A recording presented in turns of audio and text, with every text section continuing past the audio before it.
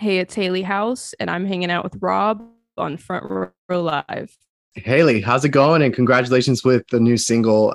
It's such a great like debut for this track, and I'm really loving not just your wordplay, your storytelling, but I really love like the guitars and how heavy it is on guitars on this track. Take me into that creative process of like first starting to write this song and like what really kickstarted that process. Like, did you come in already knowing that this idea was happening, or was this like one of those like songs that just kind of reveal themselves as you start writing? So this one is a really fun story. Like I love when like the song is like it writes itself basically. A few years back, this girl basically was going around and she was telling people Haley always has like a flavor of the month. And at the time I was dating around. I was like, trying to meet different people. I'm trying to find my husband. And so basically this girl had this perception that I was just like playing guys, like kind of like being a playgirl or something. And so I was kind of hurt by it because I'm like, I'm not trying to like be a heartbreaker or anything. Like I just genuinely want to find the right person. Like that's just my heart. I'm a huge hopeless romantic. And so, anyways, a couple of years pass and I'm like walking down the stairs. And I remember that this girl said this about me. And I was like, okay, this would be the funniest concept for a song, like flavor of the month. And so, anyways, I just like put it in my notes and then I went to sleep that night. And then literally I woke up in the middle of the night. Like, and this happens like all the time, but this one was just like particularly random because I woke up and the first lyric that pops into my head is January boy had a fridge full of LaCroix. And I was like, this is either gonna be like the weirdest like lyric people have ever heard, or this is gonna be so funny. And I love to make people laugh. And so I'm like, I think we could be going down that train, but we'll see. So we had to do like the morning test. I woke up in the morning and I was like, okay, we'll see what happens. I got a session coming up, like, a few hours on Zoom with some writers I'm meeting for the first time. And so I was like, let's just bring this concept to them and see what happens. Like, I'm like, either this is going to be so good or it's whack. So I was talking to them, and right off the bat, like, it was my first time meeting them over Zoom. We just became like best friends. And we're like, I told them about the concept, and we're like, what if a guy is like, literally, we make different guys every single month. And so we literally wrote the song in like 10 minutes, and it just literally wrote itself. And it's produced by PJ Bianco and Dave Boo. And it was just like a magical thing. And I sent it immediately to my managers. I recorded the demo after the session, and literally they're like, this is insane. And so it was just like one of those things where I was I didn't have to I was like, I know that they're gonna like it. I felt like so great about it. And with everyone on my team that I've showed, like it just made sense. And I really wanted this to be the first single because I think it's super funny, it's super like ear catching, and I knew it was going to attract like the right audience that I'm looking for. And yeah, so blown away by the response to it. Like it's just a blessing. I mean, it's amazing going from like anxiety to this, like two Yeah. completely they're on two completely different spectrums. And like I love that, like again, this is your debut with Arcade. So the fact that that song kind of wrote itself during that session, that actual writing session, like did you feel like those lyrics that you sing about, do you feel like they also just came about, or were you actually like trying to figure out things that would be catchy enough that would make sense with each and every month and each and every guy? it just it was it was literally meant to be. That's like the only way I put it, because it was definitely every all the three people that were writing it we were all just, it was a collaborative process. And so we're like, oh my gosh, one person saying, oh, what about March Madness? like because of basketball, like NBA. And then what about this is like it was supposed to happen. And so I don't know. And the two girls that I met, Natanya and Miranda, they're such clever writers. And the great thing is like they're super into concepts. And that's one of my favorite aspects of writing and just creating in general. Like I love unique concepts that sound like they should have been written before.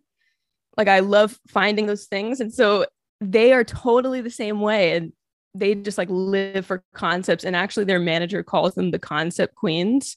And so it was just like it was supposed to happen. Like there's no like, yeah, it's crazy. So you come up with these lyrics and you're getting ready to record it. Like, how did you come up with the cadence that you did on this track? Because that was another thing that really caught my attention. I feel like it flows perfectly with the lyrics and also with the guitars and the drums.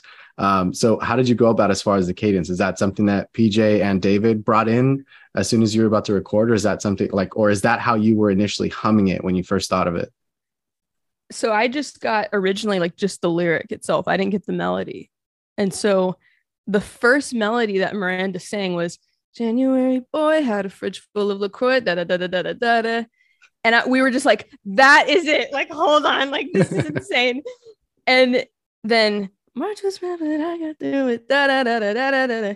I added that piece, but it was just the crazy thing too about the chorus is that we actually rewrote a different chorus after the session, but we kept going back to the original chorus because everyone was like, you know, because I was like, I want to make some tweaks because I don't know if it's too simple or like blah, blah, blah. Like, I want to change the melody a bit. But everyone was like, no, like, you have to keep the original because unfortunately, there's nothing like the session you originally write the song in. Like, there's just a magic that you just can't explain. Even the vocal that I used on the song is the demo vocal. And I actually re-recorded the song multiple times and everyone was like, no, like you have to do the original demo. And the other funny part is, which like it's funny to say, but I was sick when I recorded that. And so I sound a little bit stuffy, but only I would know that. Like it sounds fine. It still sounds like me, but like it just like the tiniest stuffiness, but it just added this like interesting texture to my voice. So I don't know. I think it just was a recipe for magic greatness. Now, talk to me about the instrumentation. Did you jump in on board to play any of these instruments, guitar maybe, or is that like, did you have a band while you guys were recording? Like, what was that process like? So I actually didn't produce anything on this song. It was really mainly PJ and Dave. Like they just did that whole piece themselves, the drums, the guitar, like everything. Like they're just like incredible, so multi-talented, multi-instrumental, so they just nailed it. This whole track is like from beginning to end, it's like super fun and catchy. But I feel like at the same time, like because it's different from Anxiety, like do you feel like that you've kind of changed your path or your direction on like what new material you'd be writing, or do you still want to try different kinds of styles of music or songs as you continue to create new music? Yeah, I think for this, I just wanted to show a different side of my personality. Like I have a very serious side where, you know, I've been through a lot of trauma and many like dark experiences in my life. And so I'm serious about talking about that in my music, but then also like I wanted to have a chance to show my more like silly side where I don't take things so seriously. Cause I feel like I'm just this walking contrast all the time. And so I was like, I just want to, you know, find those people who like to have fun. But then I'm going to have songs like there's ones that I'm hoping to release next that are about very serious topics and about loss and, you know, things that other things that I'm passionate about. So I think like I try not to put myself into a box. Like I want to just write about the human experience and write about whatever is on my heart. And, yeah, just let it flow, no matter even what it sounds like. Like, anxiety is like super stripped down, do a super raw song, but then the next day we're gonna do like kind of like hip hop Post Malone vibes, or like I love to explore whatever I can kind of fit into this pop umbrella in a sense. So was it a no-brainer to release this as like the debut for Arcade Records? Yes, in my heart. I originally teased a different song, but I was like, I knew in the back of my mind, I was like, Flavor's the one. Like, I just know that it's gonna work in my heart. Like, so when we put out the teaser for like the first video on TikTok, I spoke with my managers the night before, and I was like, I want to try putting a video Flavor up. And the moment I posted it, I was like, this is gonna change my life. I already know it. And it just started connecting, and so I was like, this is happening. And my manager already like had a pre-save link ready to go, like, and we just switched gears, and I couldn't be more happy that this is the debut song. It's kind of scary to release nowadays, like to release music on TikTok or tease music on TikTok, just because you don't know how much it's going to impact that TikTok audience. But at the same time, it's like if it's very successful, you better be ready to release, right? Oh yeah. How do you feel like TikTok has helped you with your artistry, like kind of like learning how to develop music, but also like kind of just discovering yourself as an artist and discovering your audience at the same time? Yeah, I think it's a process, because every day you're putting up shots and you're seeing what bites and what doesn't. And sometimes like there's things that I'll look at artists and they're genuinely amazing, but it just hasn't like clicked yet with the algorithm. So I think like the consistency is the hardest part about TikTok, but it is the most worth it, because you just never know what's going to happen. I remember in 2020, the beginning of 2020, I told my family, I was like, I'm about to get serious about TikTok. Like, I am determined. I'm an Enneagram 3s. I don't know if you know the Enneagrams, but that those people, we just want to do our best in everything. And so I was like, I am determined to figure out TikTok, and I want to be the best I can be at it. And one day I'm going to thank myself for doing it, because it is such an amazing platform where like so many people who are so gifted are getting the recognition that they deserve and maybe wouldn't have otherwise if it wasn't a thing.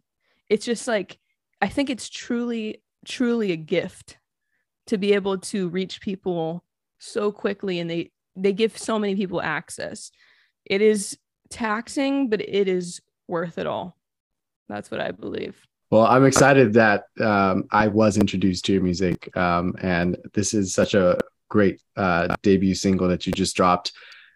To close us off with Flavor of the Month, what would you say was like your fondest either moment in the recording process or your favorite lyric in the entire song? My favorite lyric is probably the very last lyric.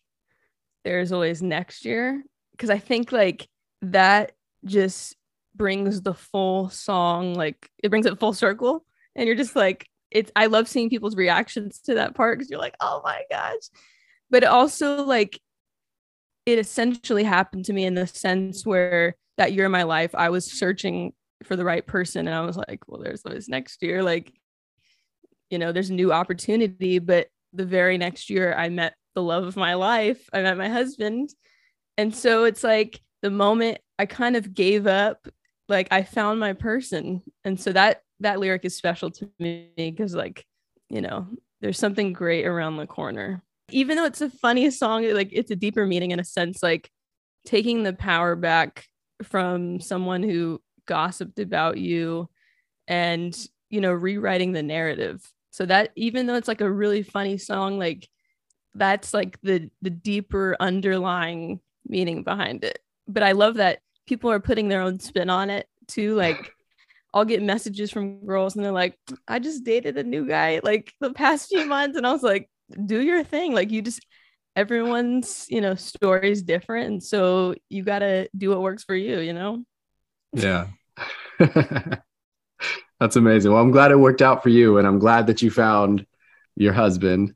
So Yes. congratulations with that, and congratulations with the new single. I'm sure you and I will be reuniting again when more music comes out. But thank you so much for taking the time to talk to me. Yes, so nice to meet you. Hey, it's Rob again. If you enjoyed this interview, please follow for more, and I invite you to head over to my YouTube channel, Front Row Live ENT, where I have thousands of video interviews with my favorite new and established artists. Once again, thank you for tuning in, and have a great night.